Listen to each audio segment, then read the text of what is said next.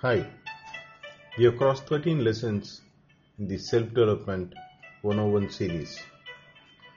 With lesson 13, we moved into an important topic, communication skills. I am sure you are reaping great benefits in your personal and professional life with these inputs. If you would like to leave a feedback, please feel free to drop me an email to info@seechangeworld.com.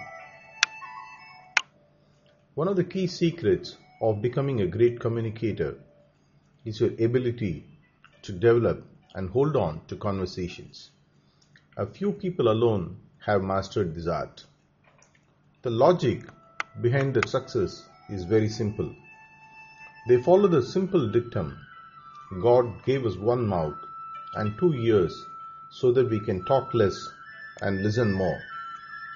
While this is easier said than done, with some concerted practice, it is a cakewalk, literally. Those who listen well have mastered the art of asking questions and showing a keen interest in listening intently to the answers provided to their questions. They don't start speaking immediately, but they ask more questions based on the information they have just received. This way, they keep the focus on the most important person in the conversation, the other person, the most neglected one in many conversations. Master conversationalists use the following probing techniques to become good listeners. Let's see what they are. 1. Open probes or open questions. Remember the time when they asked you to write an essay in the school about your recent holiday in less than 300 words and you couldn't just stop writing? Open probes are meant to do exactly that. Open up a person to you.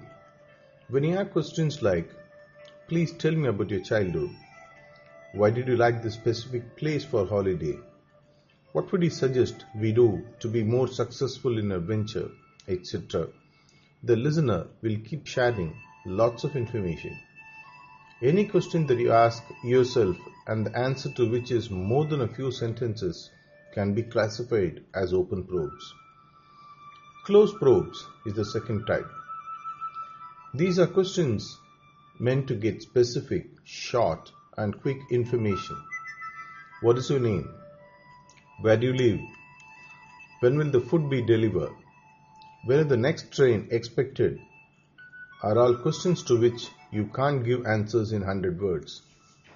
This is when you develop focused conversations and are in the process of gathering quick and fast information. The third, yes/no probes. Questions which get you answers in the affirmative or negative. This is to check if you are in line with the receiver's expectations and if you can continue with the same topic or move on to something else. For example, are you okay with what we are speaking now? Are you enjoying the food? Or was the movie good? Or did you like the book you were reading recently? Are questions which will either get you a yes or a no as an answer.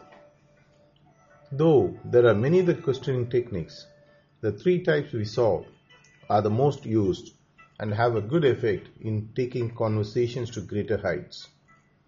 When you use these questions and listen better, you will come through as a person with great listening skills and someone who has immense interest in others, typically symbolized as people skills. For the next 52 weeks, keep your focus on being a great conversationalist. Make use of these probing techniques and see how it helps you in mastering communication skills. You will see a sea change in your ability to become an effective communicator. Bye for now. Catch you next week.